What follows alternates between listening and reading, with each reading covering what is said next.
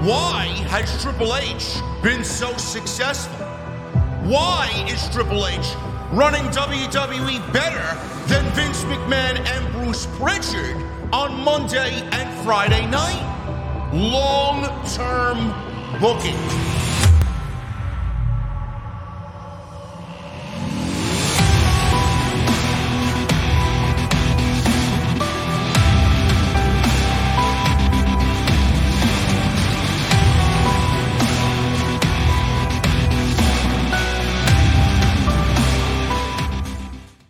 What is going on, guys? Thank you so very much for joining me right here on Off the Script. This is your Monday Night Raw post show for January 16th, 2023. I am your host, JD from New York. As always, coming to you live from the OTS venue. Thank you guys so very much for joining me on your Monday evenings, wherever you may be. Monday Night Raw, man. How'd we do tonight? What did everybody think of Monday Night Raw tonight, man? I still find myself incredibly bored with most of this show. I still find the lack of excitement and the lack of anything that I should care about on this show. And it sucks, man. You know, WWE has fallen into the same trap, into the same formula where they feel like they don't really have to do much of anything for the Royal Rumble. Because at the end of the day, it's the Royal Rumble, and that really kicks off the road to WrestleMania. The only thing that we've really gotten any build to has been Roman Reigns and Kevin Owens, Bray Wyatt and LA Knight, and Alexa Bliss versus Bianca Belair. It's basically it. We haven't gotten build for anything else, really. Everything else is kind of inconsequential and very minor on this show. I hope that changes next week with Raw 30 or Raw Triple X, as if they're filming a porno. Raw Triple X, Banger Bros. I don't know what they're doing here, man. It feels like Bruce Pritchard lately has a porn fetish. I don't know. Whatever it may be, next week, I feel like next week, and it's not me making excuses for Paul Levesque. It's not making excuses for the new administration. I do feel next week it's really going to kick off what I feel is WWE in this lull of mid-shows.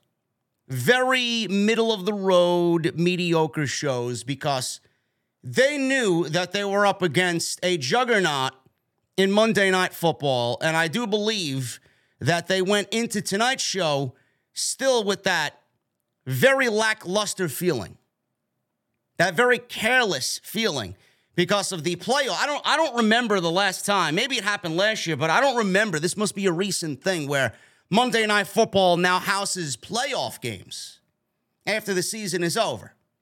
That must be something new that the NFL is doing on Monday Night Football.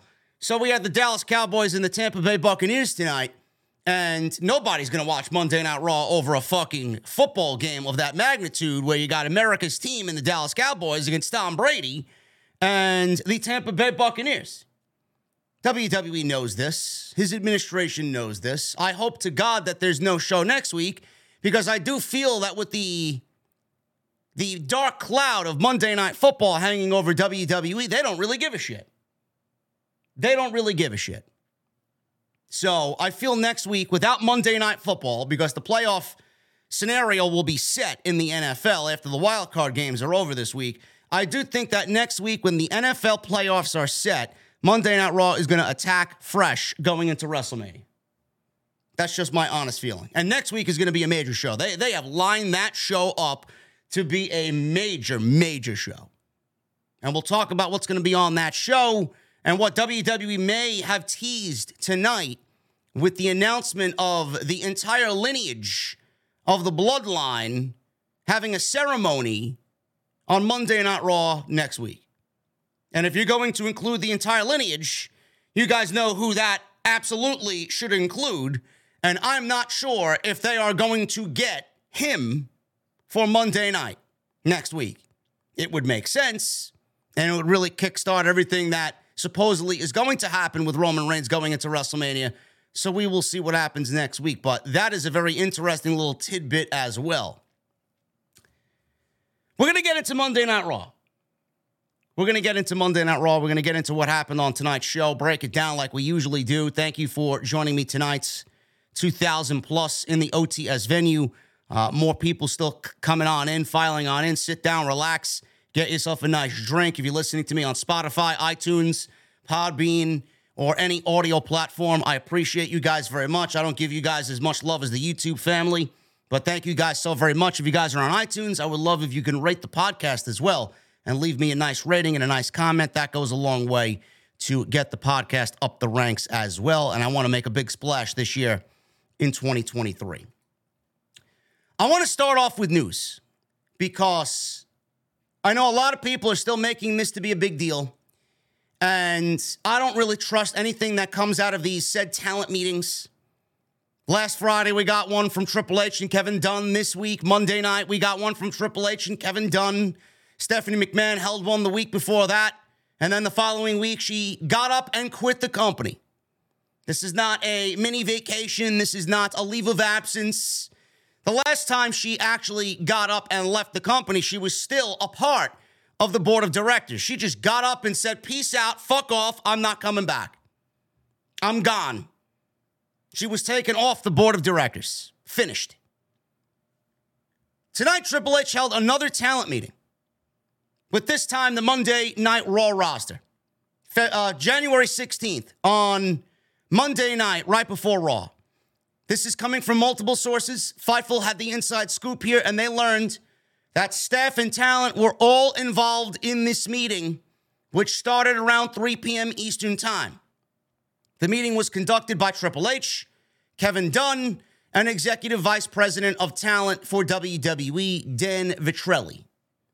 Thus far, Fightful was told that many of the same points were hit from Friday when they did the same meeting with the SmackDown roster, including noting that Triple H is still the CCO, the Chief Content Officer, and firmly in control of creative, and that talent relations are not changing.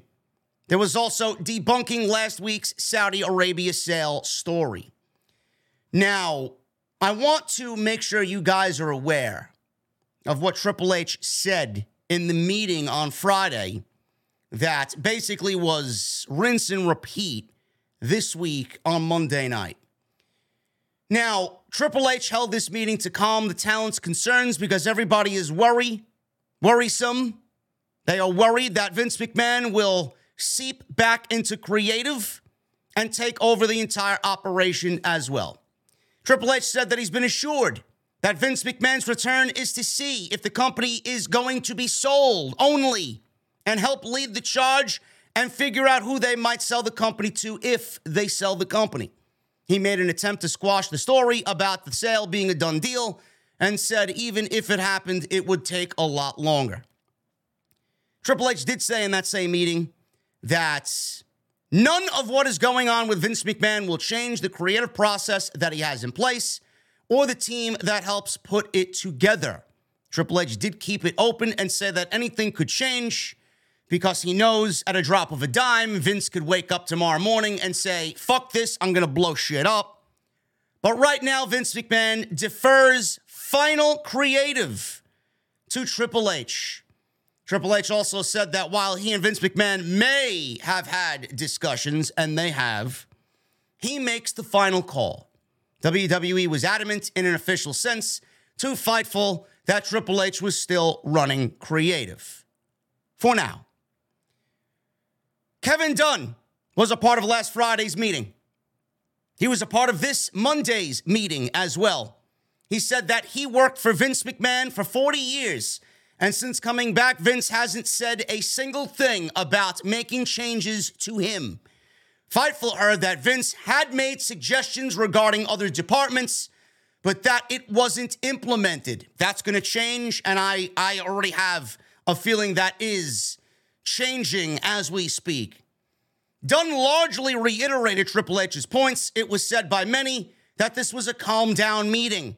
According to an update on Fightful, Vince McMahon is rumored to already being sending messages to different departments in WWE to inform them that they're not doing things correctly. It was also noted that there is a huge difference between Triple H and Vince McMahon's leadership styles. The roster morale and reception to Stephanie McMahon and Nick Khan as compared to Vince McMahon has been night and day. Even Triple H's guidance has led talent and staff telling Fightful that work is more fun for them. And the rumors that Vince McMahon has already sent word to some departments that they are doing things wrong in his absence. It was not noted which departments those are that are receiving these messages, since he is the chairman of the board once again and still maintains a lot of the power in the company. Mr. McMahon's word has a considerable amount of weight to it at the end of the day. This backstage meeting was largely the same on Monday night. The talent meetings are basically done to calm everybody, and there's a lot of talk about the company being sold at some point this year. The reason why there is concern is that morale has been up since Triple H took over, and they don't want that to take a hit with Vince McMahon wanting to be back in charge of all things WWE. You know, I said this last night on the podcast. If you guys did not watch episode 459, I really urge you to, because there was a lot of shit in that podcast that you will not hear from one of these mainstream fucking middle of the road, I can't say anything bad podcasts in the community. These shills, these content creators in the community sicken me to no end. Nobody gives it to you like they should. There's only a handful, less than a handful of people that actually do, me being one of them. These meetings are bullshit. They're all bullshit. Everybody wants to run with this as a story, and they want to run with Triple H is in charge. Vince McMahon is not in charge. We don't know that. We don't know that. We were celebrating this man's demise last June, and now we're crying that he is filtering himself back slowly but surely in 2023. Do you honestly think that Vince McMahon is going to have a WrestleMania happen without his input? That's all you need to know. That's Vince McMahon's creation. Vince McMahon looks at WrestleMania greater than his own fucking son and daughter, than his own children. This is not going to go away and will get worse. Stephanie McMahon walking away was all you needed to know about shit is going to get worse. She told you by walking away what is going to happen without actually saying what was going to happen. This woman got up and fucking quit and left the board of directors. She's done. These meetings are bullshit. There's not one single fucking entity in this IWC shithole that is going to tell you about what is really going on here. I still have a question of why Stephanie McMahon walked away. Nobody's going to tell you. Nobody wants to find that fucking juicy tidbit out, right? Then you got Kevin Dunn in this news, leading a meeting with Triple H. Who the fuck is going to take anything Kevin Dunn says seriously?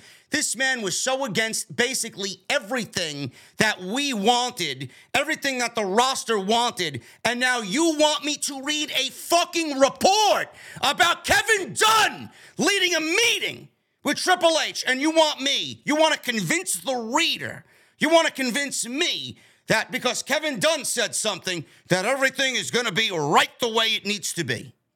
No. I wouldn't trust that man if he was saddled with the task of fucking scooping my cat's litter. Nobody should be believing Kevin Dunn. Nobody. I don't understand why this is in the news. That makes the report look fucking ridiculous. It sounds to me that Triple H not once but twice, and yes, he probably had to address the two different rosters. He had to address SmackDown on Friday, had to address Raw on Monday. But the fact that you had two meetings within days of each other doesn't really look good for everybody listening in on these meetings, that you have to double down on everything. If it's not what we fear it is, it's not what we fear it is, and just say it is. Just give me one fucking statement. But we don't really know what's going on because Vince McMahon is an unpredictable fucking piece of shit. This man could wake up tomorrow morning and say, yep, I want creative back. I'm going to remove Paul Levesque, and I'm going to take over next Monday. Which we may very well see Vince McMahon on Raw 30, the 30th anniversary. This is Vince McMahon's creation. He created Monday Night Raw. You don't think he's going to show up on Monday Night Raw? There's a huge possibility of that. Huge possibility of that. But these meetings are fucking bullshit. I mean, all you're doing is making people worry by still harping on the same fucking thing. Nobody should believe Kevin Dunn. And it sounds like Paul Levesque is wanting to really convince himself that he is in charge or convince himself that he will remain in charge when we all know that more than likely he will not remain in charge. I said this last night. Vince McMahon, if he's running creative, he's going to do so in the shadows, which was speculated by everybody after he had stepped away and retired anyway. I said this for months. If you told me that you felt Vince McMahon was still booking the show, I would not bat an eyelash. I would absolutely take your opinion as credible. I would not argue with you. And the more that we got into the Triple H administration, the more likely it seemed that Vince McMahon might be booking the shows because things drastically changed overnight. Raw is not the same that it was back in July, August. It was not, and has not been. The show feels off. Things feel off. Vince McMahon's going to do so in secret. I said it last night. If Vince McMahon announces he is running creative, and if there's an announcement Vince McMahon is running creative and Paul Levesque is removed, everybody loves Triple H. Everybody. There will be a huge backlash that I don't think WWE wants to test the waters with. If Vince McMahon announced he was back and running creative, not only will there be fan upheaval, the roster will get up and say, fuck this shit, I'm done. Nobody wants him there. Nobody. And if he is running the shit, if he is running the show, he's doing so cohesively with Triple H. And you know Vince McMahon always gets his way. No matter what Triple H says, I'm in control. I make the final say. When does Triple H make the final say over Vince McMahon any day of the week? I don't understand how you read this fucking garbage that you gotta subscribe $5 to listen to somebody shill you. Triple H says he has the final say over Vince McMahon? How do you fucking believe that? How? That's not the only concern in the company. Feelings that Vince McMahon may return to TV soon. Supposedly, Triple H is still in charge. Nick Khan is running the business part of WWE. Triple H is running the creative part of WWE. Dave Meltzer spoke on Wrestling Observer Radio. He noted that there is a feeling within WWE that McMahon may return to television in the near future to see what kind of reaction he gets. That's all we need. You know what that's going to lead to. Do you know what that's going to lead to? Because I could absolutely see it happening. He did this right before he resigned from the company last summer. He showed up on TV. He was charged and all the allegations against him, right? People were bowing to him. People were in the crowd bowing to him as no chance in hell. Shut up on the fucking PA system. That's how fucking delusional people are. That's how out of touch. These are the people that Vince McMahon wants watching WWE. Those that will bow to his every whim.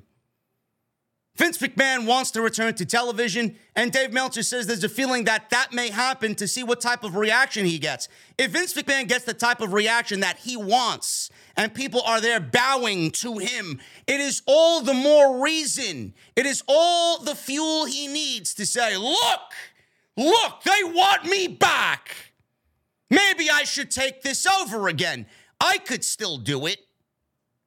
Triple H doesn't put himself out there in that type of role. He never puts himself out there in front of the audience because it's not about him. Vince McMahon would, because this entire thing is about Vince McMahon.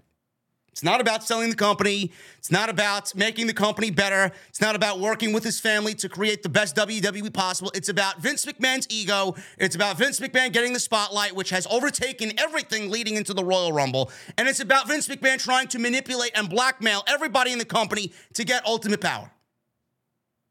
So now he wants to go back to television to see what type of reaction he gets to Dave, according to Dave Meltzer, supposedly. He's going to use that as a gauge to say, yep, look at me. They want me back. They love me, man. I should have never went away. Everybody that told me to go away was wrong. Meltzer says Vince is at the office. He's back at Titan Tower. He's back in Stanford under his fucking dinosaur skull. He hasn't been on TV yet, but I say probably yet. Is he going to go back to TV?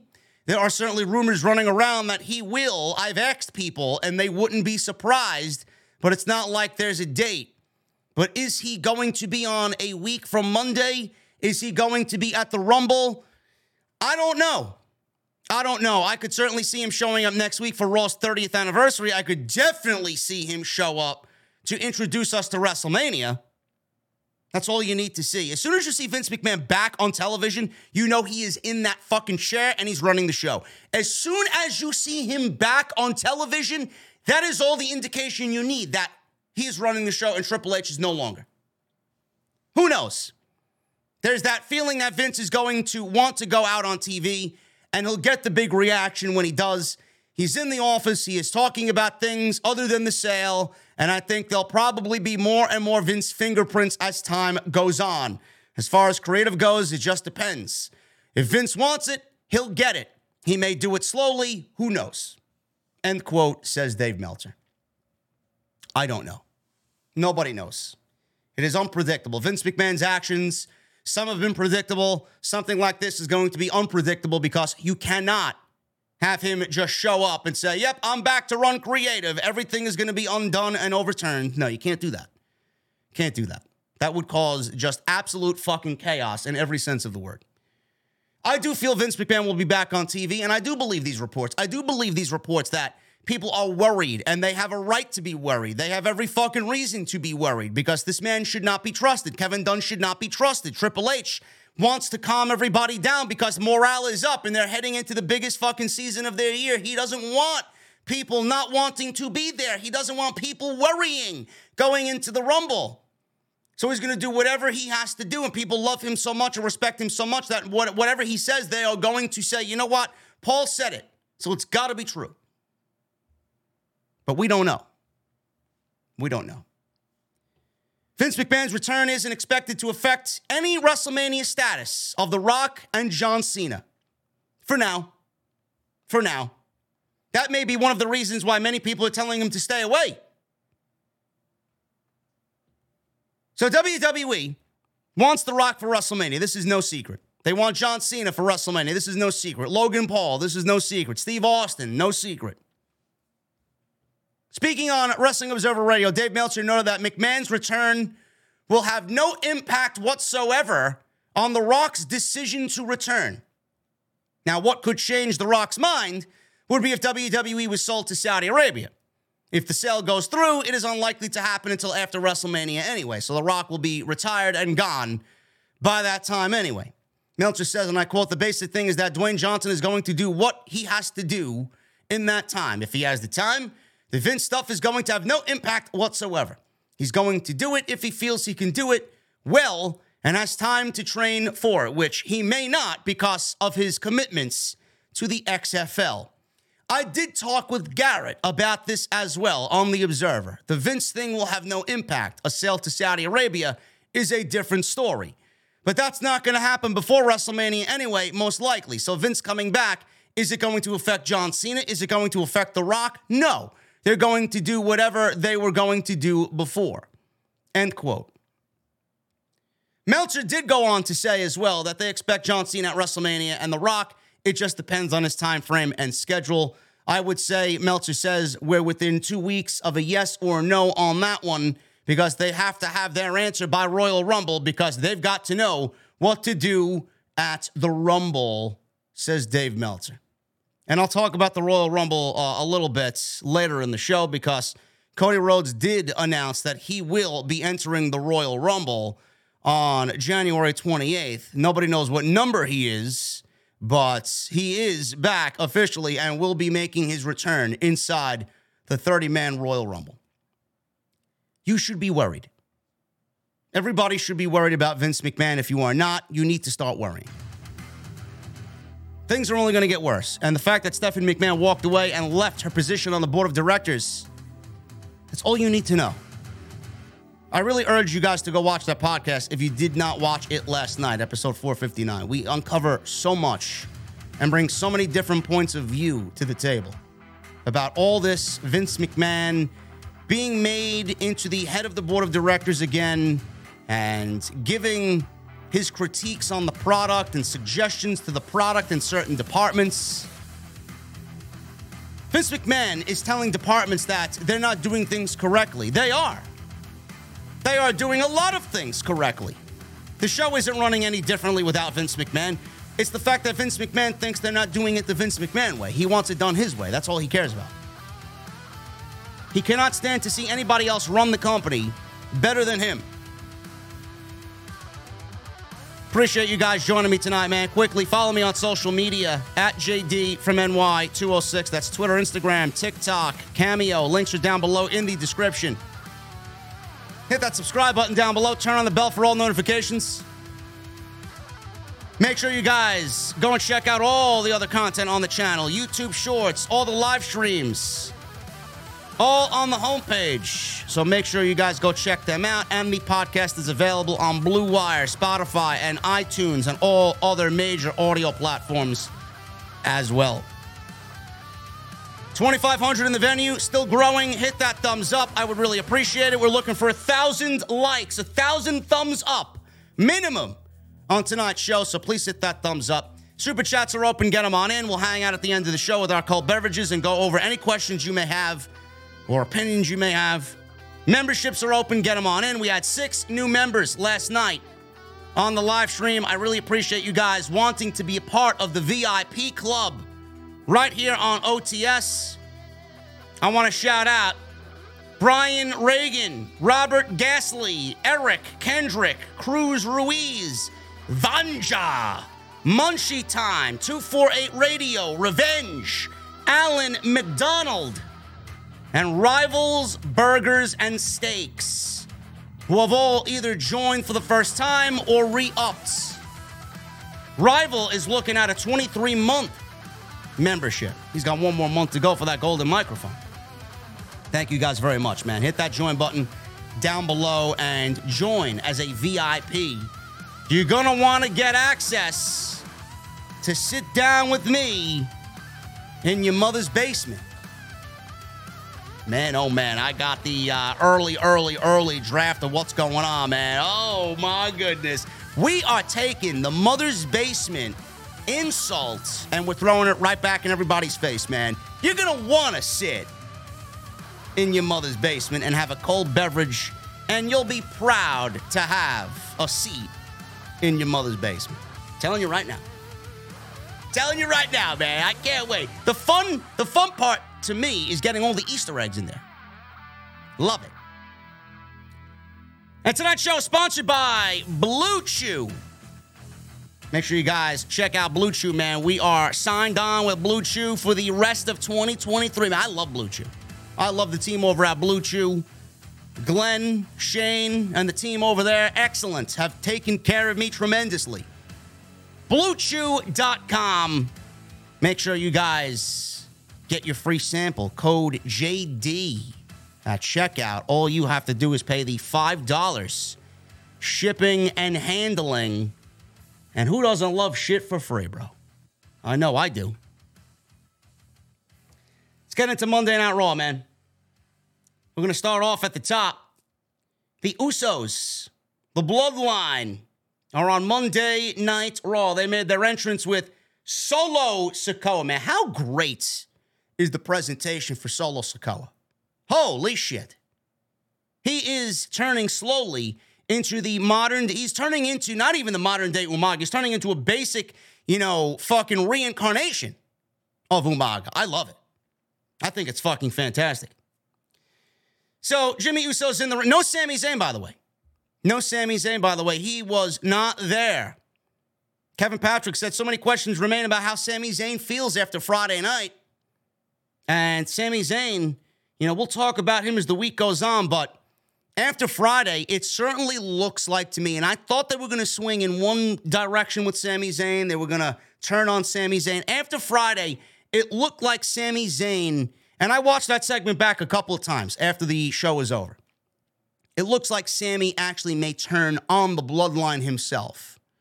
So I don't know how they're going to go about that.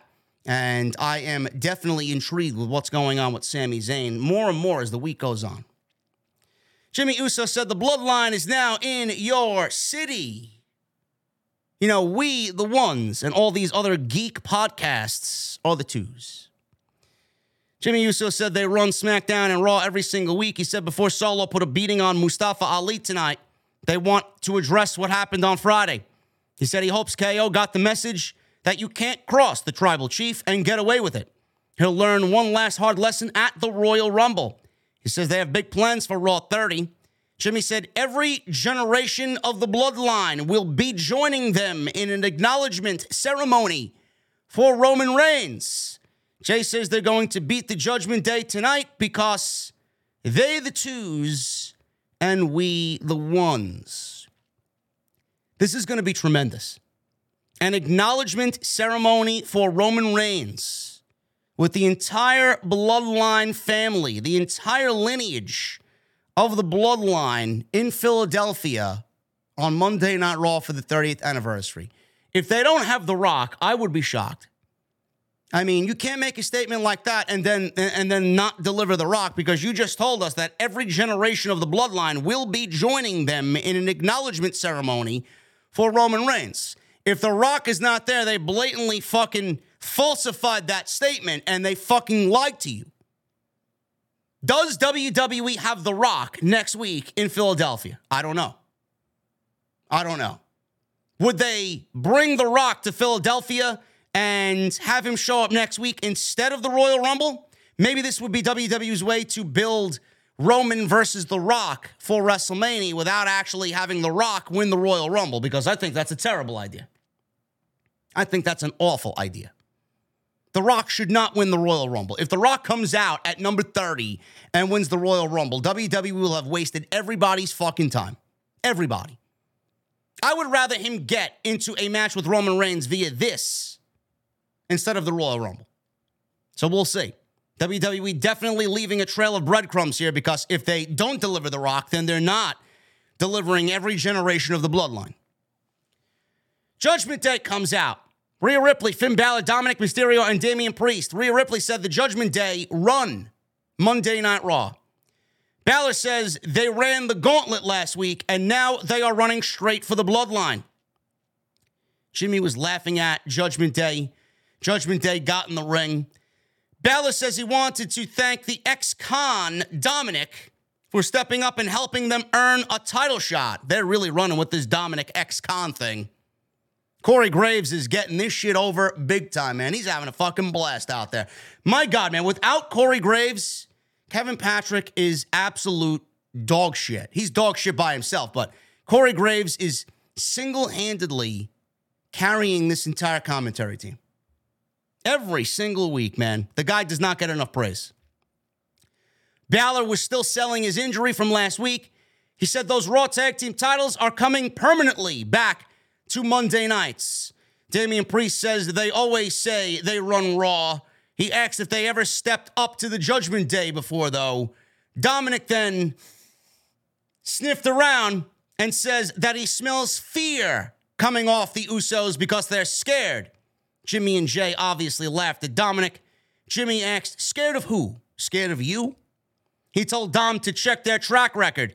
Jay and Jimmy listed all the teams that they've defeated, including starting this reign by beating Rey and Dominic Mysterio.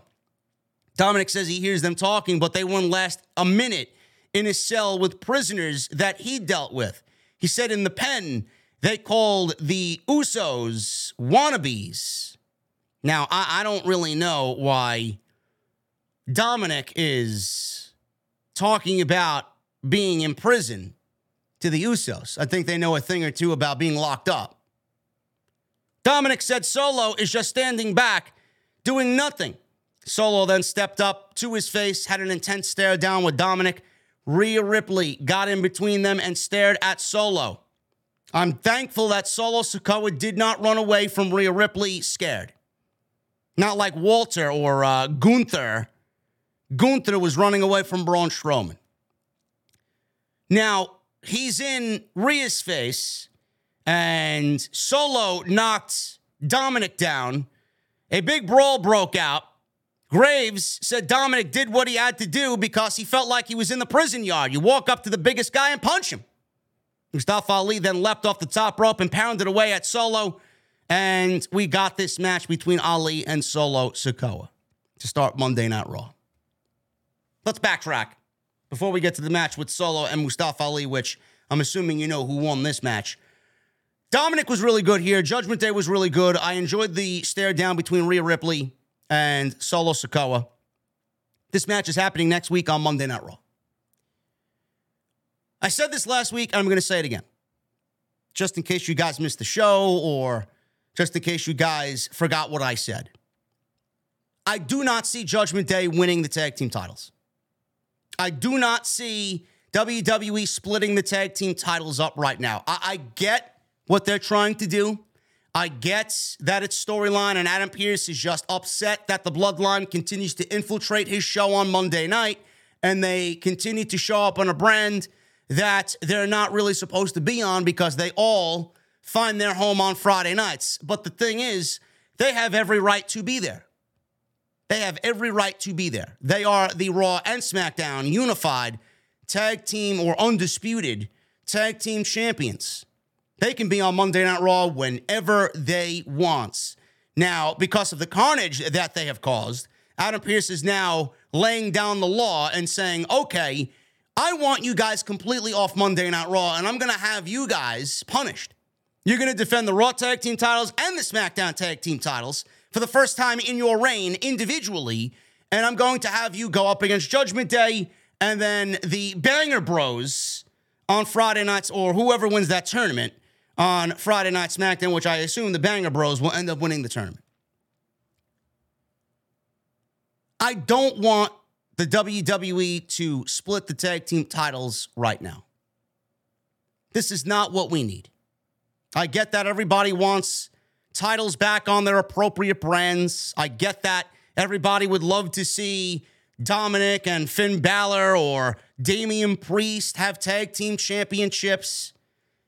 The bottom line is the Raw tag team division and the SmackDown tag team division separated, existing on their own, is not enough for individual titles on Raw and SmackDown. You can't have a division of 5 teams and then call it a division. It's not a division. WWE does not have enough manpower on both shows in the tag team division to really call it a division. So why are we splitting the tag team championships up and putting them both back on Raw and SmackDown potentially? It doesn't work. It's illogical and it doesn't make sense. Secondly, the Usos, they're on this historic reign. Do you want it to go to Judgment Day? Because I know I don't. You haven't been watching Judgment Day and the Bloodline for fucking months. You haven't been watching Finn Balor and Damian Priest and Dominic Mysterio battle the Judgment Day. You've been watching Sami Zayn and the story of Sami Zayn in the Bloodline. That's what you've been watching. You've been watching Kevin Owens deal with Roman Reigns and the Bloodline. You've been watching Sami Zayn feel bad about Kevin Owens being beat up on Friday. You've been watching Kevin Owens trying to snap some sense into Sami Zayn and get him out of the Bloodline, wondering why he's affiliated with the Bloodline because he's not blood. That's who the match should go to. The Usos should not be losing the tag team championships to anybody. Banger Bros, Street Profits, Judgment Day. The titles should not be split. If you're going to lose, if the Usos are going to lose, it should not happen before WrestleMania. I don't know why we're teasing the Usos losing before WrestleMania, because then it defeats the purpose of everything you've watched with Sami Zayn moving into this Bloodline storyline. Doesn't make sense to me. Why would you want to take that opportunity away from Sami Zayn and Kevin Owens to get the tag team championships at WrestleMania against the Usos? Because Kevin Owens is not beating Roman Reigns. Sami Zayn is not beating Roman Reigns if they do him and Roman Reigns at the Elimination Chamber in Montreal. Sami Zayn and Kevin Owens versus the Usos at WrestleMania. The Usos should not, in any way, shape, or form, no matter what, should be losing before WrestleMania. I don't give a fuck how many tag teams you want to beat the Usos. I don't give a shit how big of a fan of Judgment Day you are. They should not beat the Usos. And I don't think that they will. This match is just a means to an end. This match is just WWE trying to find something for the Usos to do. In the meantime, Raw 30, we got to have them on the show. Let's put them against Judgment Day. We got a tag team title tournament happening on Friday Night SmackDown. We're going to have, I don't know how many teams are going to be competing in this thing. I don't think they have 8 teams to compete in a fucking tournament.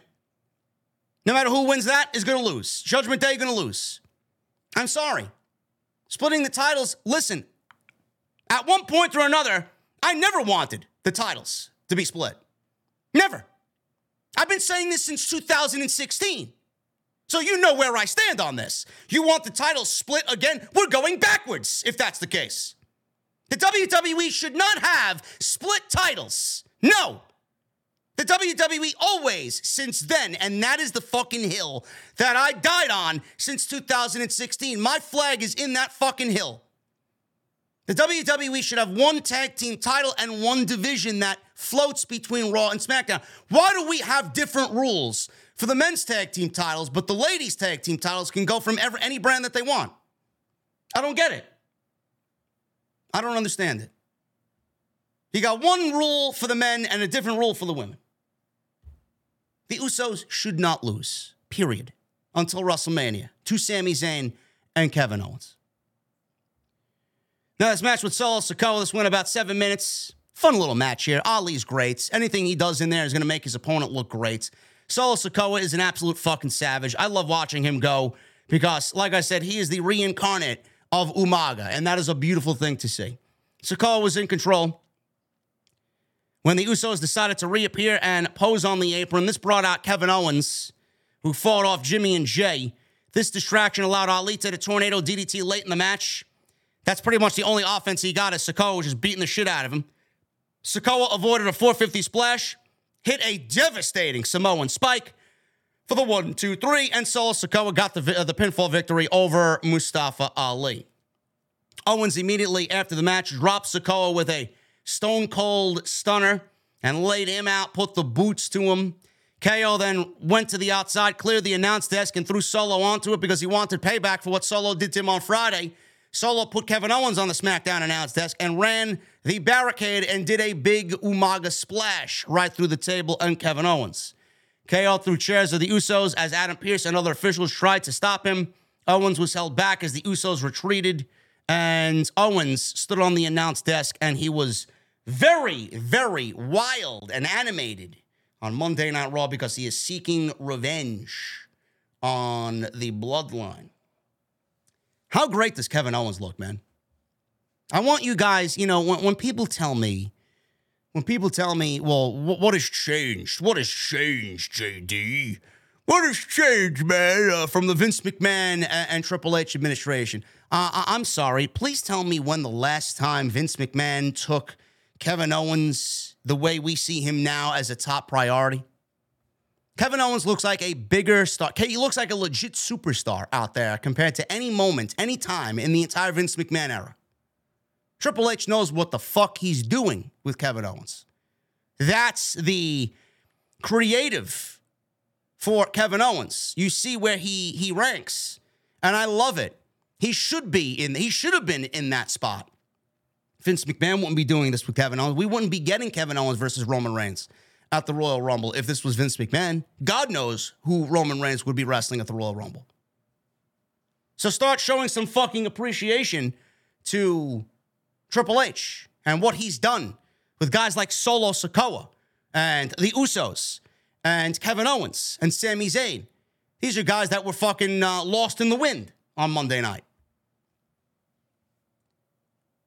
We got a promo airing with Bobby Lashley, speaking about the 6-man elimination match in the main event.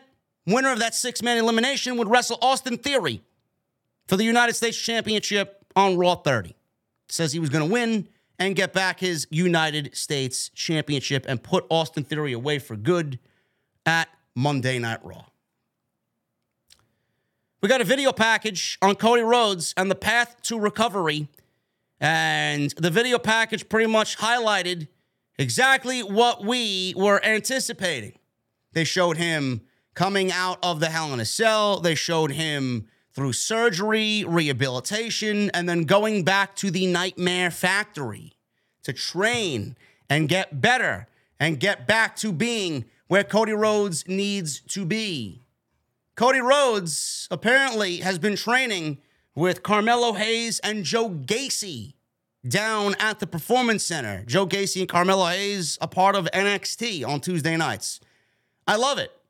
I love it. Two different styles gives Cody Rhodes what he needs to know and what he needs to get back into ring shape with those two different styles, with Carmelo and Joe Gacy. These Cody Rhodes vignettes have been fantastic. And there's news on who actually is in charge of these video packages for Cody Rhodes. And again, you know, when I read stories about Vince McMahon sending suggestions or wanting changes to certain departments because they're not doing things the right way, I ask you, what actually isn't being done the right way? Because something like this in this particular department has been done to the absolute brilliance that it should be. These have been fucking great. Who do you think has been in charge of this shit? Somebody that Triple H has had on his team since the days of Black and Gold, and his name is Jeremy Borash. Dave Meltzer spoke on this on the Wrestling Observer. He noted that Jeremy Borash, who worked with TNA Impact for several years before joining WWE, is in charge of all the Cody Rhodes return vignettes. Do you know who's in charge of the Cody Rhodes video package stuff? Jeremy Borash. But things aren't being done the right way, says Vince McMahon. Who exactly would you put in charge? I guess not everything Triple H does is bad, huh? Give me a fucking break. Nothing needs to be changed. Only in Vince McMahon's sick, demented, fucking twisted mind does anything need to be changed. This has been great. This is what I want to see. These are the people I want working and producing content for the WWE. These people get it. They fucking care. And Triple H has trusted them enough to get the point across, and they've done it beautifully. Nothing needs to be changed. The only thing that needs to change is Vince McMahon needs to get the fuck out. I'm sick and tired of actually talking about him, to be quite honest with you. Saxton. He's in the back, trying to get a word with Adam Pearce. He said it's been a revolving door of superstars trying to talk to Pearce into letting them into the Rumble. Elias shows up. Said 2022 was a wild year for him as he left, watched his brother's career take off, and then fizzle out far too soon. No, it fizzled out not soon enough. Not soon enough was his brother, Ezekiel. Watched his brother's career take off and fizzle out. And then he came back and lost his best friend and a match to the Bloodline. He said he'll right some wrongs as he begins the Vengeance Tour after winning the Royal Rumble. Here's a spoiler, folks. Elias is not winning the Royal Rumble. Not anywhere near the end will be Elias. He thinks he will win the Rumble. MVP walks out of Adam Pearce's office and walks up to Elias and said if he ever wants his finger to strum the guitar again, don't bother Adam Pearce about the Royal Rumble. He said the winner of the Royal Rumble is a done deal. I knew who this was before we even got to later in the show. Elias thought MVP said he was winning the Royal Rumble and says he hasn't been relevant in years. MVP says he could arrange for him to face the Royal Rumble winner later on Monday Night Raw. Elias agreed. MVP says it's easy money, and he'd go talk to Adam Pearce about this. So clearly we know it's not Bobby Lashley because Bobby Lashley's in the main event for the United States Championship #1 contender. So who else is it going to be? Shelton Benjamin? Cedric Alexander? No, it's going to be who you think it is. And I'm not terribly excited about that either. Elias will not be winning the Royal Rumble. On to the next. Street Profits, Montez Ford and Angelo Dawkins versus Shelton Benjamin and Cedric Alexander. This was pretty good. 9 minutes. Dawkins gave Benjamin a spine buster Montez Ford hit a frog splash, but Alexander broke up the cover. Benjamin suplexed Ford off the top. Dawkins broke up that cover. Ford wiped out Benjamin with a dive before Alexander wiped out Ford with a suicide dive through the ropes. That led to Dawkins taking everybody out with a dive of his own. Dawkins hit a spinning stinger splash in the corner. MVP apparently was supposed to yank Alexander out of the way, but he was too late, so Dawkins hit Alexander in the corner and then pretended like his face hit the turnbuckle, which it did not, and he had to sell a botch done to Alexander by MVP. So MVP clearly was out of place and did not get to the apron to yank Alexander out of the corner in time. It looked ridiculous, so Dawkins had to sell it anyway. MVP still distracted the referee, which allowed Benjamin and Alexander to double-team Dawkins. Alexander hit a huge jumping knee strike, which seemed to have the match won, but Dawkins countered his cover into a cradle for a 1-2-3. Decent little match here. Shelton Benjamin and Cedric Alexander, nice to see them on Monday Night Raw. Hints of the Hurt Business getting back together to do business on Monday night. Can't really hate on that. Shelton Benjamin, how old is he, man? 47, 48 years old? Jumping up to the top rope like he's fucking 24 years old, man, to do a superplex to Montez Ford. God doesn't seem to age, man. He may have the fountain of youth in his backyard. Excellent stuff. Alpha Academy. I love Chad Gable and Otis. They are great. Two of my favorite guys on the show. Kathy Kelly was backstage. She interviewed the Judgment Day. Balor says he's ready for the six-pack challenge, and then he pointed to his six-pack abs. Chad Gable and Otis walked up to them, shush, please, says that he couldn't believe his cauliflower ears when he overheard them speaking. He says they barely snuck by Alpha Academy last week in the tag team title gauntlet. He says they'll get their redemption tonight. Ripley then chimes in and told him to walk away before she does something to him she will not regret. Dominic says he spent all day and night in the yard working out. Gable says he must supplement a strong body with a strong mind. He says he has to work on both. He told Dom next time he's in prison, he should sign up for an Alpha Academy course online. Dominic says he doesn't want to know what prisoners would do to someone like Gable. Priest said, that's enough, and told them to go take a walk and get the hell out of here before something bad happens. And then Chad Gable said, don't worry, Otis didn't get his steps in tonight, so I think that's a good idea. Take you, and walks away. I love Alpha Academy, man. They are so good. That's who you want to represent your tag team titles when it's the right time. I love those guys. And they are slowly but surely turning face. Otis is over big time. I don't know where that came from, but Otis is over big time, man. I don't know what happened. Maybe it's just one of those things that has taken all this time to kind of marinate, and now fans love Otis all of a sudden. He's over. Alpha Academy's over. I love it. Becky Lynch. Becky Lynch makes her way to the ring. With her little hobbitses, my precious Becky Lynch. She doesn't do that anymore, but, I always got to get my my fill in here with the little hobbits and Becky Lynch reenacting Lord of the Rings. Because Bruce Pritchard wanted to go on a fucking J.R. Tolkien fucking fest at home on TNT. Becky Lynch made her way through the crowd. And she's out there to confront Bayley of Damage Control. Becky brought up the Bengals playoff win and said she even dyed her hair orange to celebrate. I did not find this funny. Becky Lynch still manages to be cringe when she wants. So she called out Bayley and referred to Bayley as a Karen.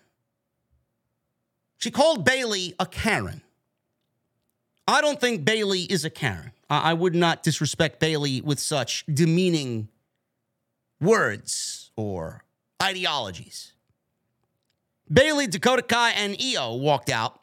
Bayley was wearing a San Francisco 49er jersey. She protested being called Karen Becky said she is a Karen. Bayley said, no, my name is Bayley. They tried to reenact some lame comedy skit here. It failed. She called Bayley a dope. And Kevin Patrick said that is actually a nasty insult in Ireland.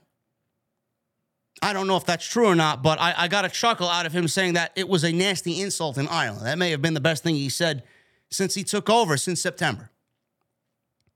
Bayley entered the ring.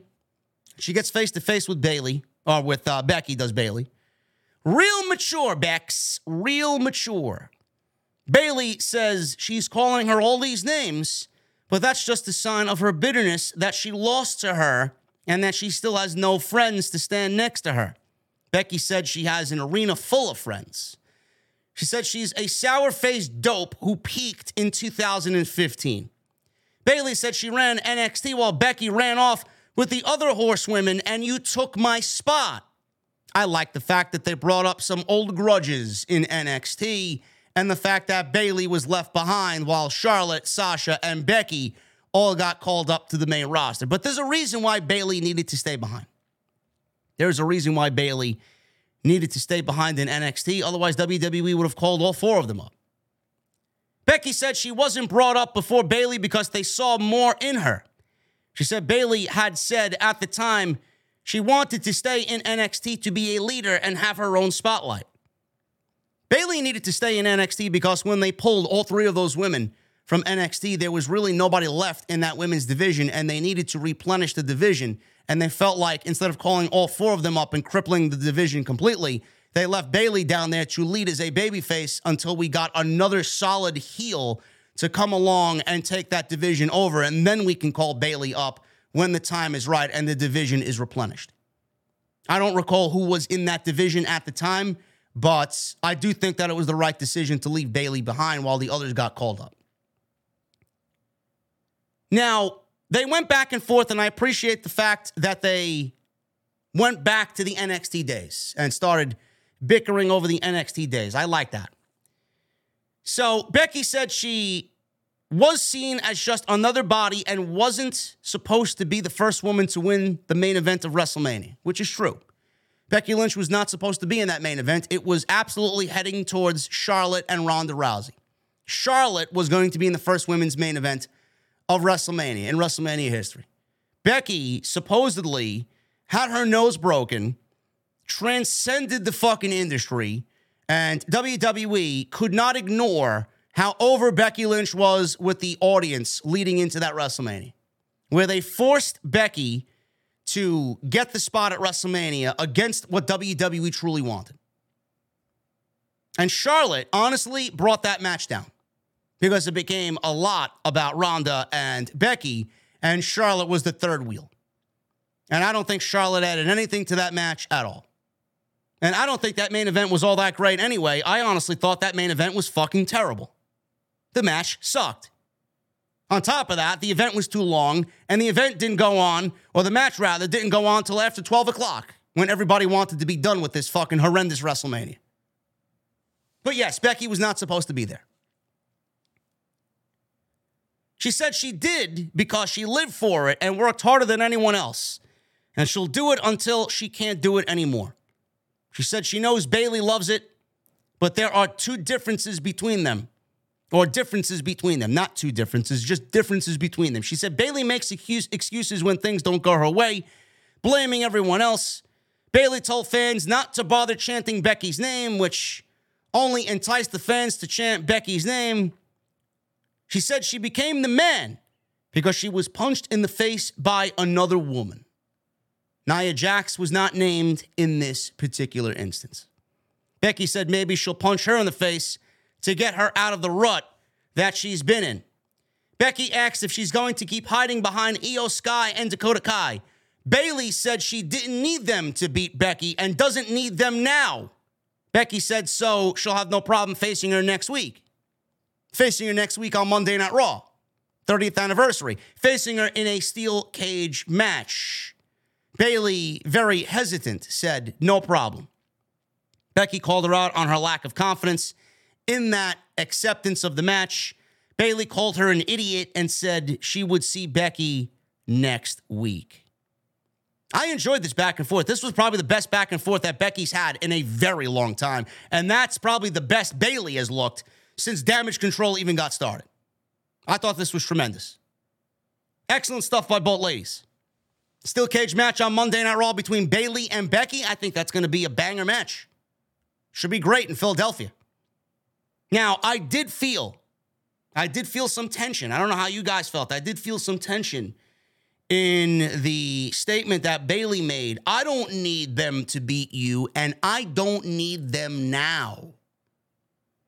Dakota Kai kind of gave Bayley a look of like, really? Really? I don't know how you guys felt about that, but could you see Damage Control being broken up? Could you see Bayley kind of moving on and doing something on her own away from Damage Control? Honestly, I think a lot of people are uttering the same sentiment that Damage Control isn't really lighting the world on fire. And it's a failed concept. Maybe we see them break up. I don't know. I just felt like that was a different vibe there. I felt like Dakota kind of shot Bayley a look of like, really? Did you just say that? You don't need us and you don't need us now? I don't know. We'll see what happens, but in that steel cage match, you all know how WWE steel cage matches work. You all know how steel cage matches work in general. They are used to keep people out, but they never keep the outside parties out of the ring. It is just a means to more chaos. That's all it is. Dolph Ziggler was backstage. He was warming up when Ali showed up and said, it must be so good to be him, a guy who gets opportunity after opportunity handed to him. Ziggler said, nobody gets anything handed to them around here. He said he doesn't have time to pay attention to him now. Ali hit Ziggler and asked if he had his attention now. Sounds like Ali may be turning heel. I don't know. And Dolph Ziggler really didn't do anything to earn an opportunity to get a United States Championship match at all. Half of the fucking people in that match didn't deserve an opportunity at the United States Championship, yet they were there. Ali should take up a problem with more than just Dolph Ziggler. Elias, he's in the ring. MVP walked out and said he seemed confused earlier. He says he will be facing the 2023 Royal Rumble winner, but that is not himself. It is somebody that we desperately did not need on the show. Somebody that has now made his return to WWE and gives me the inclination that Vince McMahon may be booking the show because we haven't seen this man in many, many, many, many weeks. And that is the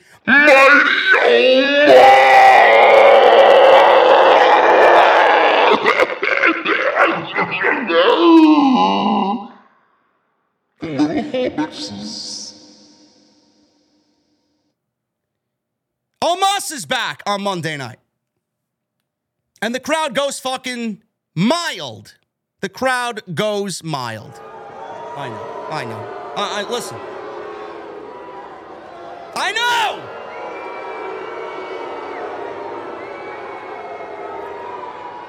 Terrible. Terrible. Absolutely terrible. He walks out there. This match ended in about 2 minutes and 30 seconds. So, Elias punched away at Omos. Omos came after him. He leapt onto his back with a sleeper, did Elias. Omos flipped him off of him. He charged at Elias.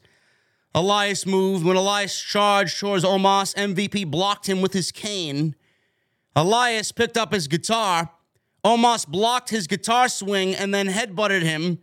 Omos smashed the guitar at ringside. Elias kicked Omos, went back into the ring, landed a jumping knee, climbed up to the top rope. Omos grabbed him by the throat and slammed him down to the mat in a choke slam. 1, 2, 3, and Omos wins over Elias. Listen, man, the venue is very displeased. All right, the segment is over, okay? We're moving on. Can't even do my fucking job, man. Jesus fucking Christ. Omos is terrible. Omos is terrible. I got people arguing with me online about fucking Omos. JD Omos, he is so good, man. He's gonna be great in the Hurt Business. Give me a fucking break, man. This guy is awful. He's awful. Whoever asked for Omos on TV? Nobody. He is genuinely change the channel TV. Now, would he be great as an enforcer? This is what I don't get.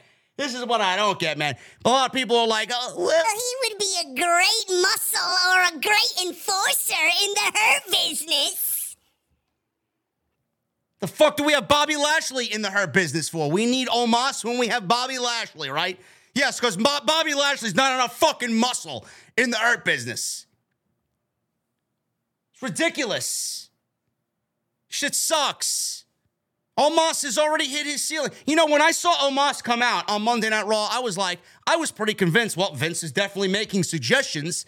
That's not a Triple H suggestion. That's a Vince McMahon suggestion right there. I would put money, good money, on this being a Vince McMahon suggestion. Just throwing it out there. I'll take a sip of my beverage, man. These sound effects, you know, I got to have a strong voice to finish this show. Moving on.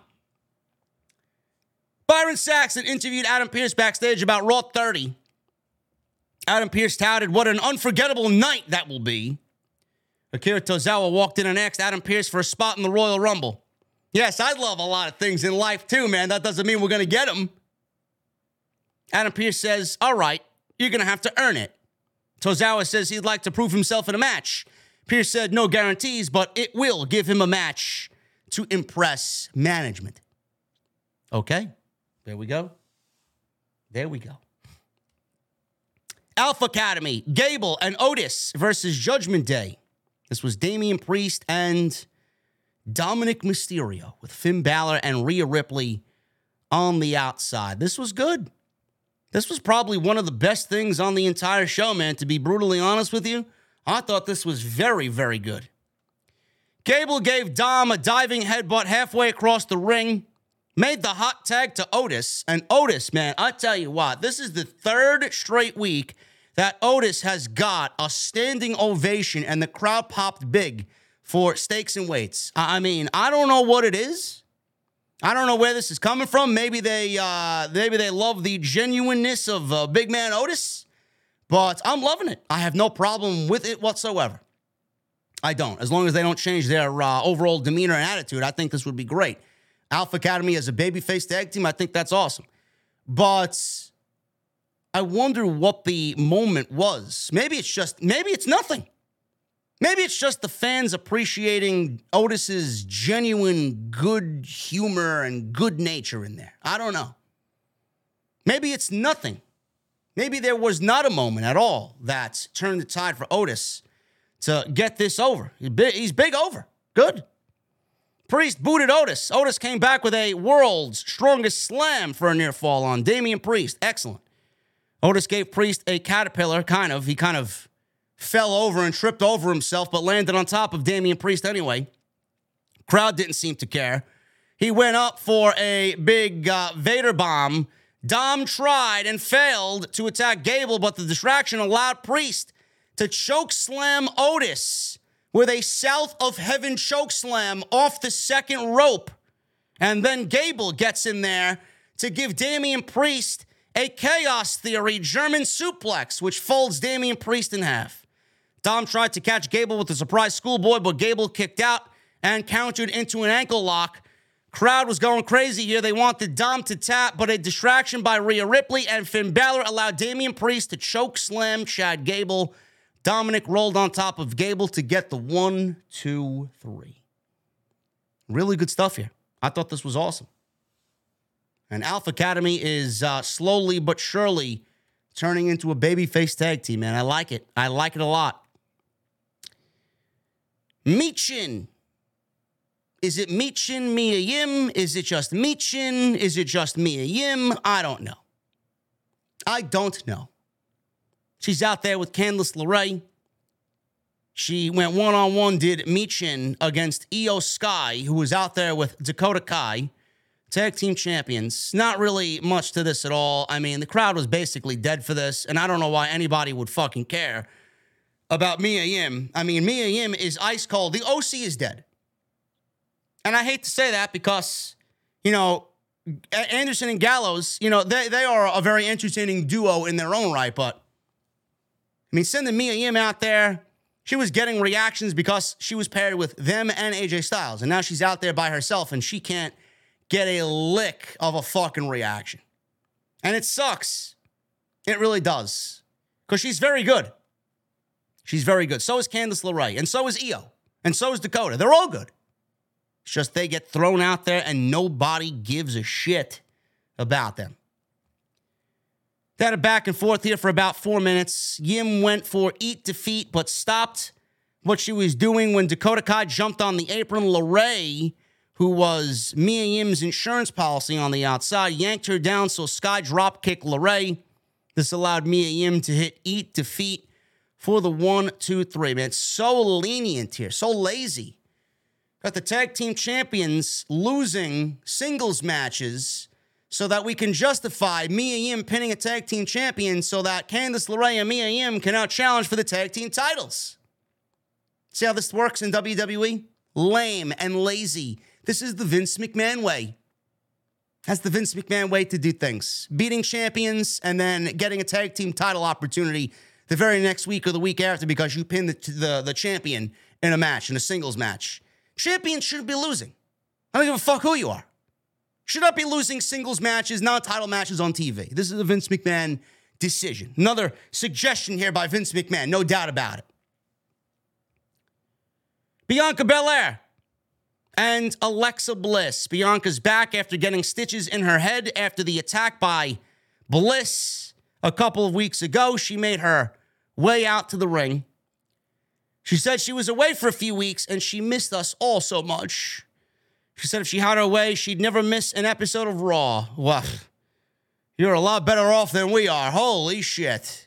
If I could miss an episode of Monday Night Raw, I absolutely would, man. If I wasn't watching, if I wasn't doing this show, I absolutely would not be watching Monday Night Raw, and I'd be on my PlayStation 5 for the fucking 3 hours. She said, but it's her job, and that's too much to risk. She said even if she ends up with a scar on her face after what Bliss did to her, she'd still face her again and again and again and again and again. She said with every risk comes rewards of remaining the Raw Women's Champion. She held up the belt, got a little bit of an applause. The Cincinnati crowd is fucking awful. I don't know what it is with these fucking tame mid-WWE crowds. The AEW crowds have blown them out of the water for several weeks now. I wish I could bottle that up and spread some of that fucking crowd in WWE's universe here. It's almost as if they were forced to be in the crowd. I mean, that's a terrible way to look at it, man. It's almost as if these people were put in the crowd and they had a gun held to their head to be there. It's awful. But it's also the way the show is booked. It's 3 hours. It sucks. So she waited in the ring and said she's heard everything that Bliss said last week, and she wanted to see if she had any guts to step out and say it to her face. So Alexa Bliss walks out. She's got this new remixed evil heel music of her theme song, which sounds even more awful than the original. Bliss said she fears her because she doesn't know what to expect from her. Belair interrupted and asked if she really wants to try and win the Royal Rumble to get a title shot. Why would you want to do that? So you want to go into the Royal Rumble and go and wrestle 30 other women to get a title match? Or you could just accept my challenge for a one-on-one match at the Royal Rumble for the Raw Women's Championship. Alexa Bliss asked, what's the catch?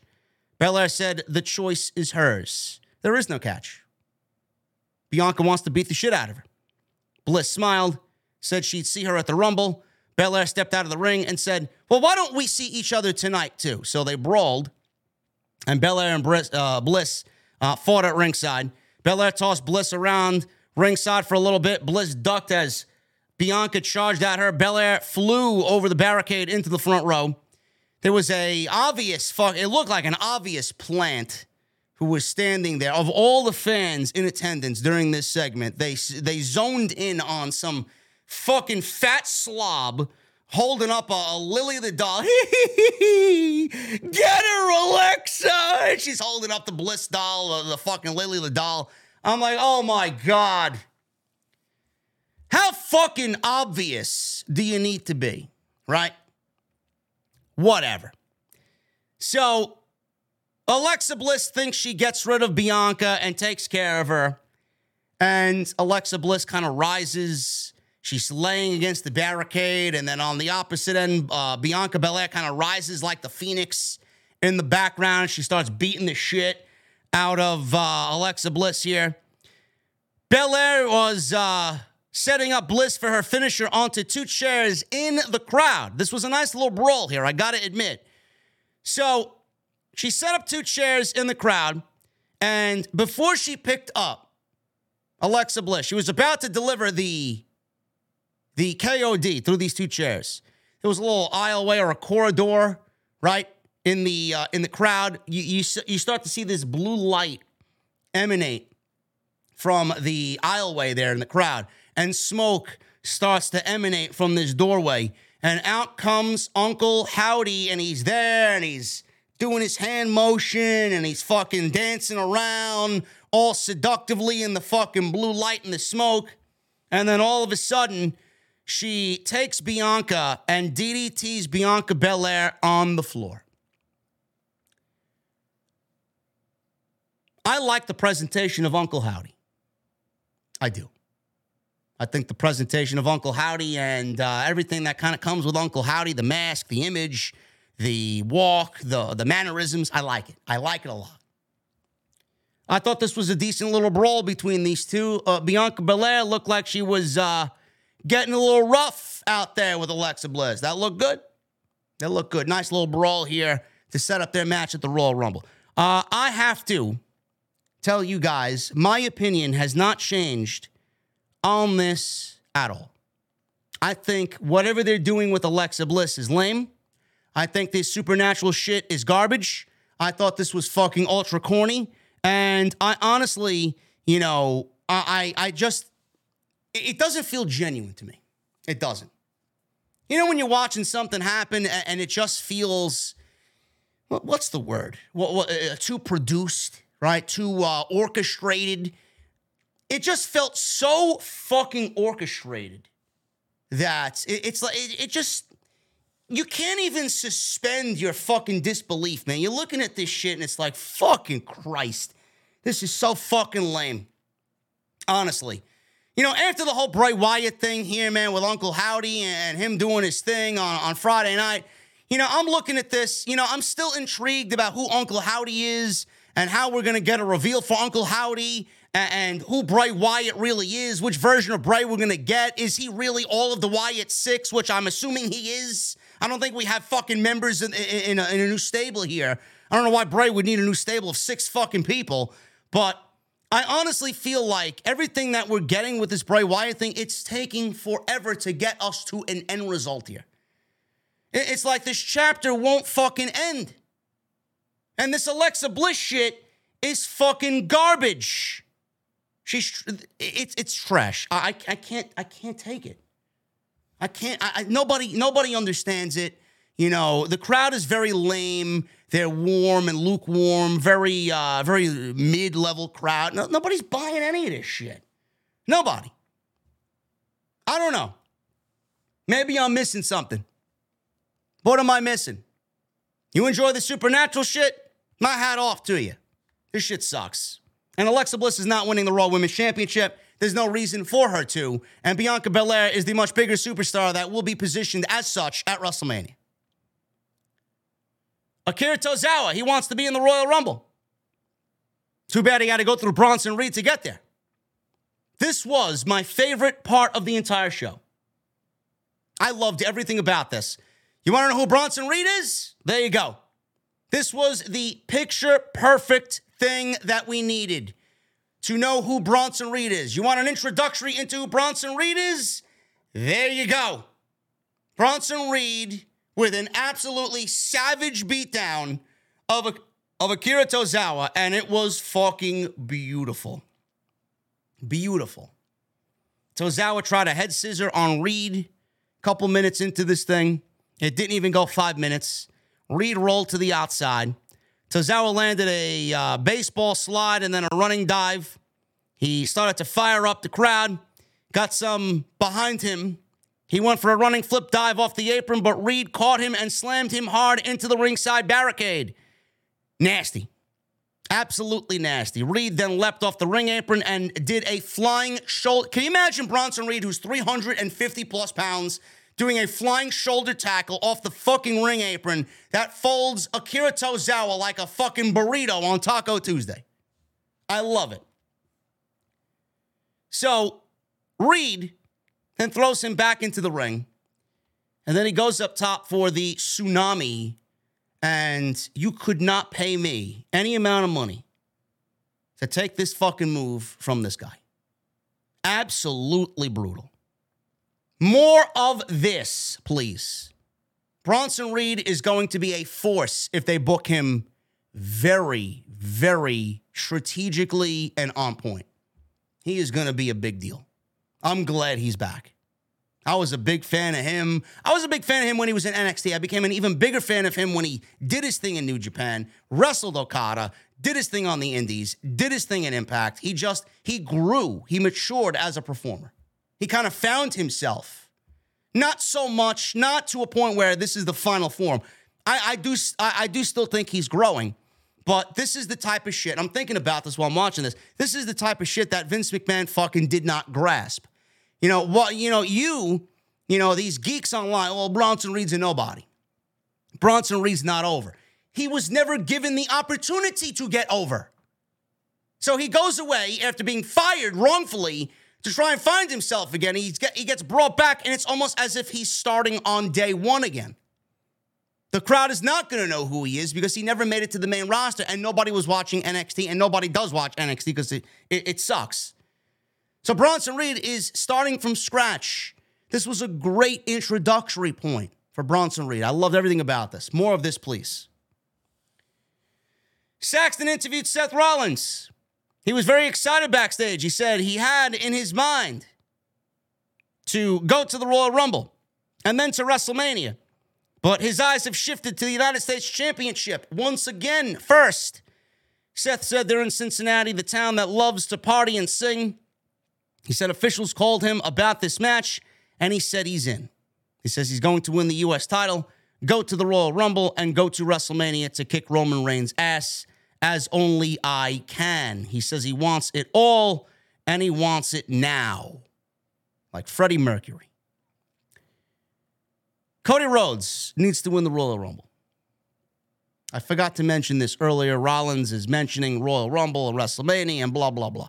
Rollins is not going to WrestleMania to main event WrestleMania. It is not his year. I'm sorry. Cody Rhodes announced that he's coming back to the WWE and he will be in the Royal Rumble. I don't give a flying fuck what anybody says. Too predictable. It's lame. Cody is lame. He's not over enough. He's a boring babyface and blah, blah, blah. There is no other man on this roster worthy of winning that Royal Rumble. I'm sorry. It's Cody Rhodes or bust at WrestleMania. It's Cody Rhodes or bust at the Royal Rumble before we even get to WrestleMania. I know a lot of people are saying, well, what about The Rock? I don't think The Rock needs to win the Royal Rumble. Why does The Rock need to win the Royal Rumble? If The Rock wins the Royal Rumble, what the fuck did you waste 29 other men on The Rock for? If you want The Rock in WrestleMania, why don't you just put The Rock in WrestleMania? He's here for one fucking match. Why do you got to give him the Royal Rumble and then WrestleMania? If you're going to do that, just do what I've been saying to do. Give Rock and Roman night one, and then Roman beats Rock, and then Cody, the winner of the Royal Rumble, gets his title shot on Sunday and beats Roman. And make Sunday the night of WrestleMania where the bloodline fucking crumbles. Sami and Kevin Owens win the tag team titles, and Roman Reigns loses the world championships to Cody Rhodes. Simple. Then at that point, you split the titles via the draft. Monday Night Raw tag team titles go back to Monday Night Raw. I wouldn't do it that way, but I don't see WWE merging the divisions at any point. Monday Night Raw Tag Team titles, SmackDown Tag Team titles back on their appropriate brands. Cody takes the WWE title. He gets a new WWE title to fit his image, sends the Universal title back to SmackDown. We both have World Championships back on Raw and SmackDown. That's the way to do it. That's the way to go about it. The fuck does The Rock need to win the Royal Rumble for? I'm not watching a 1-hour Royal Rumble for Dwayne Johnson to come out at number 30 and win the fucking Royal Rumble, man. You want to be... That's like going into a situation that you're super excited about and being fucking absolutely deflated at the end of it and then feel like you wasted your entire fucking time. Who wants that? I don't get it. That is a terrible, terrible, terrible idea. That may be that may be another Vince McMahon suggestion, if you ask me. We don't need Vince making more suggestions. But Cody Rhodes should win the Royal Rumble. And he should be the world champion coming out of WrestleMania. Seth Rollins, I don't know what we do with Seth Rollins at WrestleMania. I have no idea. No idea. The announcers plugged Raw 30, featuring WWE legends next week. We got X-Pac. We got Kurt Angle, Jerry Lawler. We got Teddy Long, player. I guarantee you, man, if they don't have Teddy Long come out and say, we're making this a tag team match, player, I will be very disappointed. Or you're going to go one-on-one with The Undertaker. Something along those lines. The Bellas are going to be there. Ron Simmons is going to be there. Road Dogg, The Undertaker is going to be there. Ric Flair is going to be there. Shawn Michaels is going to be there. Austin Theory will defend the United States title. The Usos will defend the Raw Tag Team titles against Judgment Day. Becky Lynch versus Bayley in a steel cage match. Raw 30 is shaping up to be a big show. Very exciting. We got the main event. Seth Rollins, Finn Balor, Miz, Dolph Ziggler, Bobby Lashley, and bum-ass Corbin with JBL. This is for a number one contendership for the United States Championship next week on Raw 30. So, this was actually pretty good. This went about 25 or so minutes in the main event. Bell rang. They went right to a break right at the top. There was a Tower of Doom spot early on, which saw Lashley powerbomb Balor, Corbin, and Rollins pretty easily. Ziggler gave Lashley a famouser. Miz hit a skull-crushing finale, but Lashley kicked out. Miz put Ziggler in the figure four, but Ziggler turned it over, and Rollins gave Miz a curb stomp for the first elimination. Goodbye, Miz. He is eliminated here.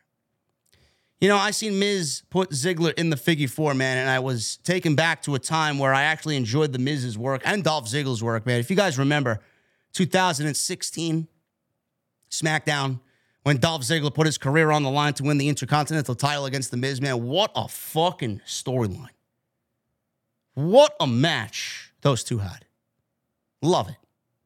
SmackDown hasn't been, SmackDown's been pretty decent as of late, I would say. SmackDown's the best of the two WWE shows. I think Dynamite is still the best show weekly.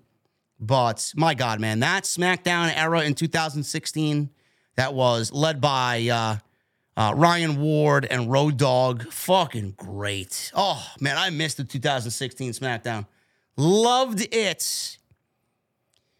So, Miz was eliminated in around 9 minutes. Rollins took out Corbin and Lashley with a suicide dive. Balor took out all three. Took out all three men with a flip dive. Ziggler took all four men out with a dive off the top rope. Crazy Dolph Ziggler. He looked good in there. Dolph Ziggler is fucking great.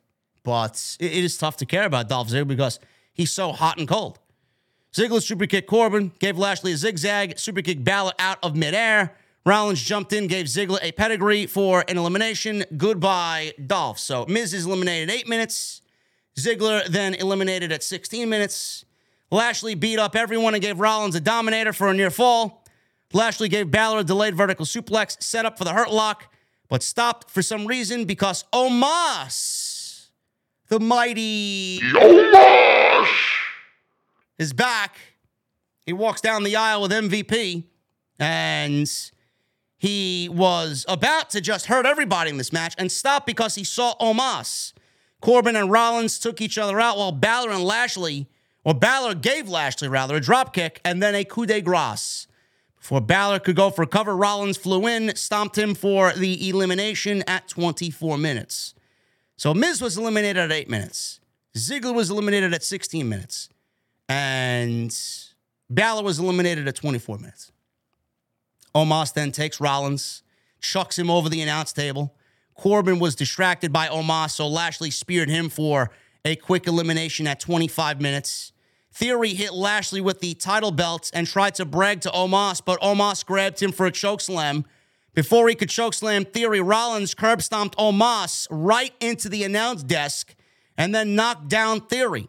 Rollins superkicked MVP off the ring apron because he was trying to get involved. Went for the stomp, but Lashley speared him for the final elimination, and Bobby Lashley wins and becomes the number one contender to Austin Theory next week for the United States Championship. Fun match. Fun match. I really enjoyed this. I thought this was really good down the stretch. I think everybody did their part here, look really good. And I'm not really all that interested in Bobby Lashley versus Austin Theory. Again, we've seen it way too many times. But Rollins, I feel like, is going to go on to do bigger and better things. So we got Bobby Lashley and Austin Theory for the United States Championship. I think this is less about the United States Championship and more about what we saw here. Clearly, Omos was sent out there as insurance for Bobby Lashley. And this, I believe, may be MVP's way of saying, hey, I want to get all of us back on the same page. Omos is out here because Omos, he turned on Bobby Lashley to join Omos. Everybody's on the same page. We want to do business with you. And we tried to help you win this match. And he did. So I think this is more about getting the Hurt Business back together than Bobby Lashley winning the United States Championship, because there's no reason why anybody should be taking the United States Championship off of Austin Theory. None. I don't know why Austin Theory would go into WrestleMania without holding the United States Championship. Unless they want to give it back to Bobby Lashley to do something with it at WrestleMania against somebody else. I don't know. I just don't find that to be a logical, creative decision.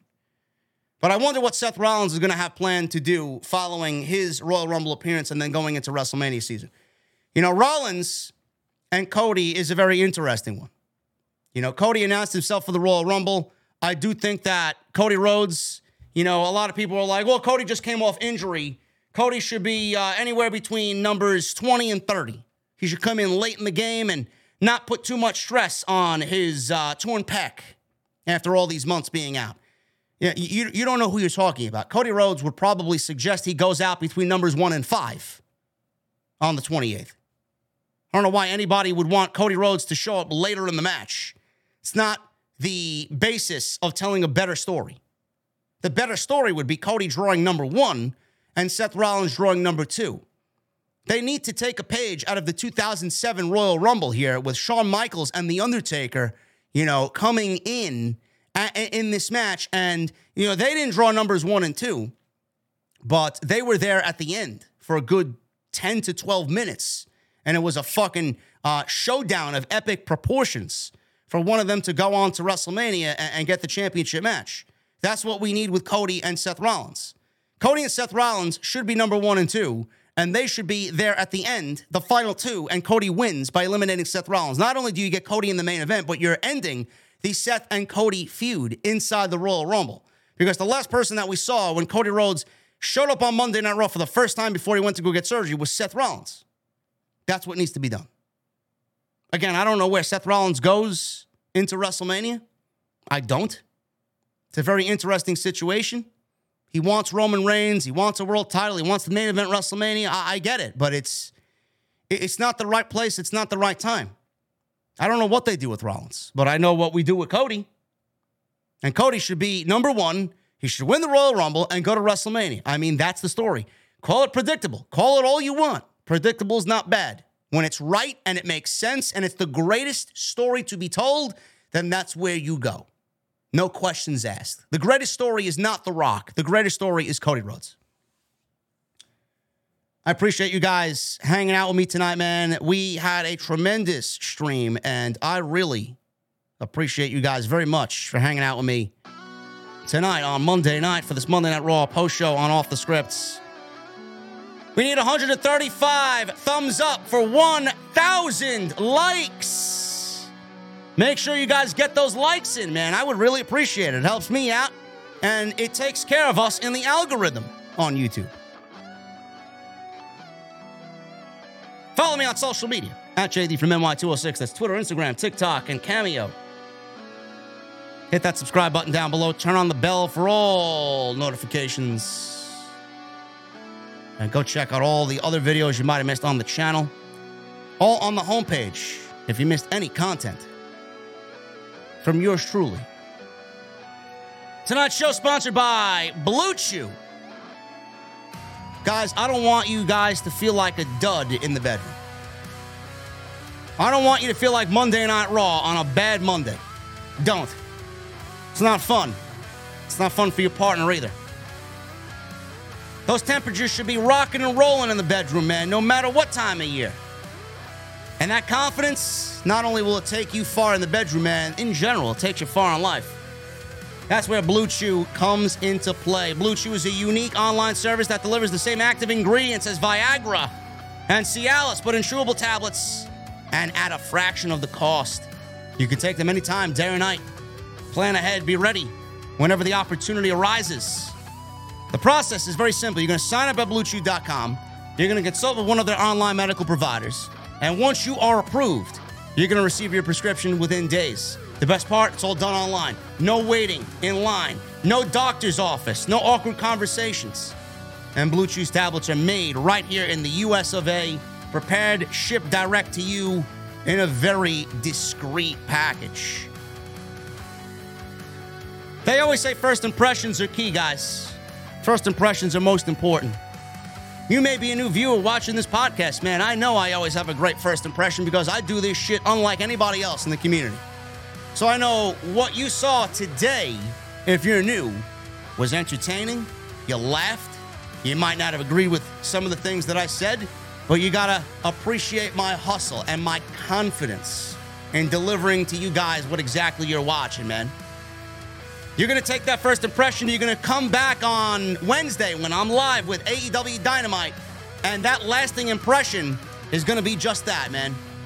I left a lasting impression on you tonight. You're going to come back on Wednesday, on Friday, rinse and repeat every other week. That's what Blue Chew does. Absolutely. So if you can benefit from that extra confidence, why not? Code JD at checkout. You're going to get your first month free. All you guys got to do is pay the $5 shipping and handling. BlueChew.com, code JD. Get yourself some Blue Chew. And I want to thank them for having me on board all year for 2023.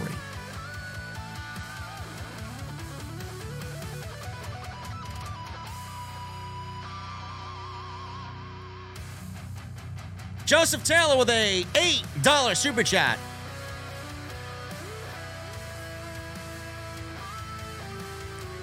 JD, favorite CM Punk match as WWE Champion from 2011 to 2013. Bryan Danielson, Money in the Bank.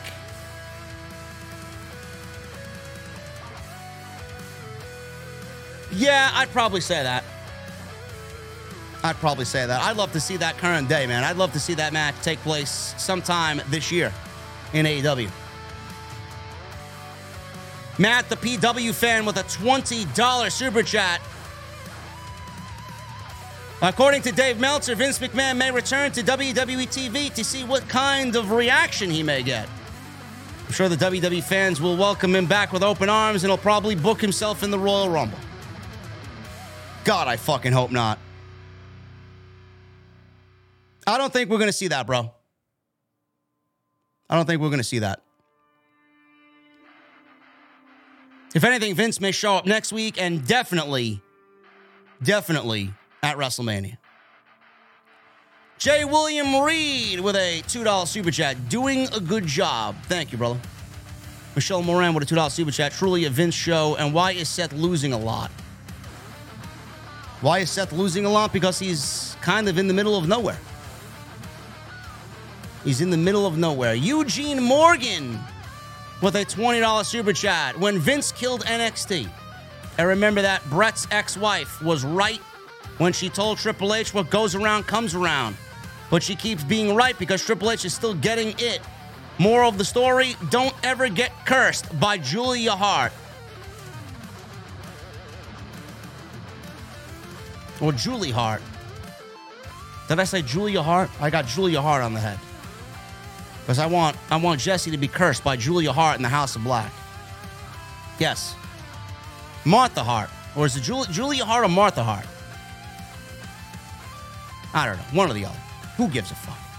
Yes. What comes around comes around. Absolutely. I wish the same was said about Vince McMahon. What comes around comes around. What goes around comes around. Yes, Julia Hart is a very attractive woman. No doubt about it. Yes, I agree.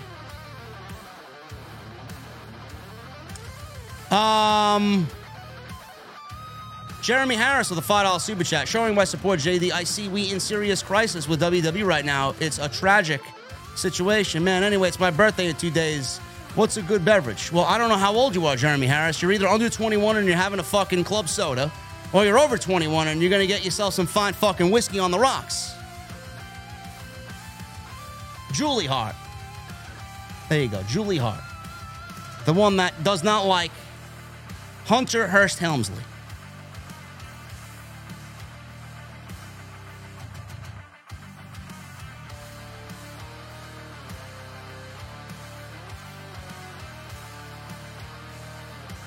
Filthy Slimes with a $9.99 super chat.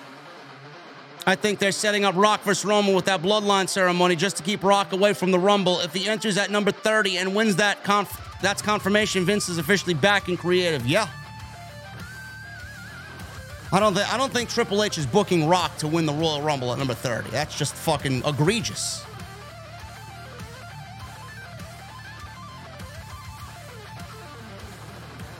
DJ Lundy with 11 months. Thank you, brother. I was there live tonight. The crowd was very hot, even for Otis's huge reaction. Anyways, enjoy your evening.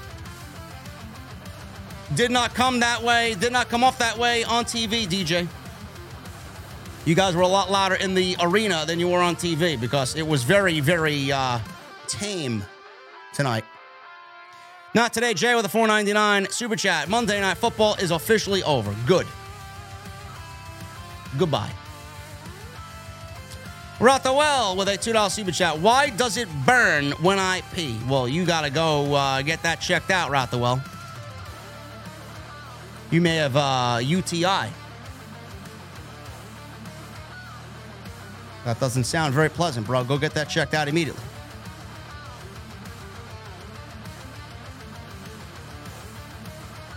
Too much information there, Rothwell. I don't appreciate that. The Scorpio Prince with a $10 super chat. Rhea Ripley to Dominic's ear earlier on Raw. Vince is back in creative, but he says, don't worry, we're good. Dominic holds back his laughter, realizes how dumb that was.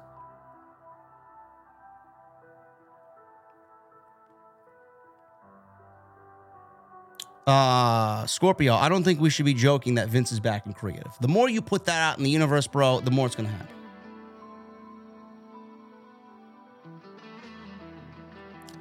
Angel Alaga with 12 months. Thank you, brother. 1 year. What the fuck are you drinking, Angel? Hi, JD. I believe you are totally correct that WWE is going to be sold to the Saudis. This guarantees Vince total control by this egomaniac. Yes.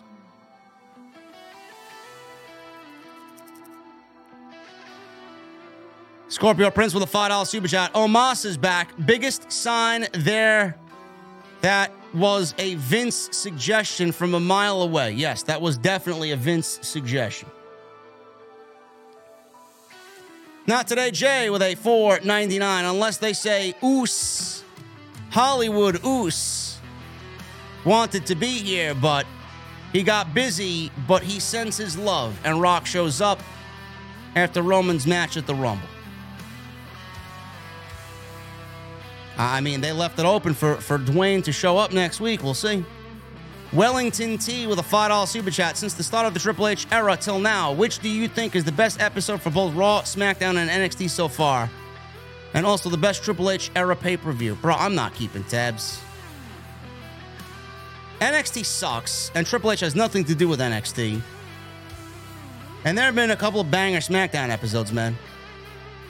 I don't remember the dates, but SmackDown's been largely the better show compared to Monday Night Raw. Velocifactor with a $1.99. USA is demanding their titles back before WrestleMania 39. Oh, is that what it is? Sources. Bro, trust me. I didn't hear that. I don't think USA gives a fuck as long as Roman Reigns is on their show. Pizza Turd with a 6 months. Thank you, brother. Happy 6 months. Could I please get a Kevin Dunn? Wood. What he said during the talent meeting. Vince will be back, and Triple H is lying to all of you, and I'm gonna need wood on my table immediately.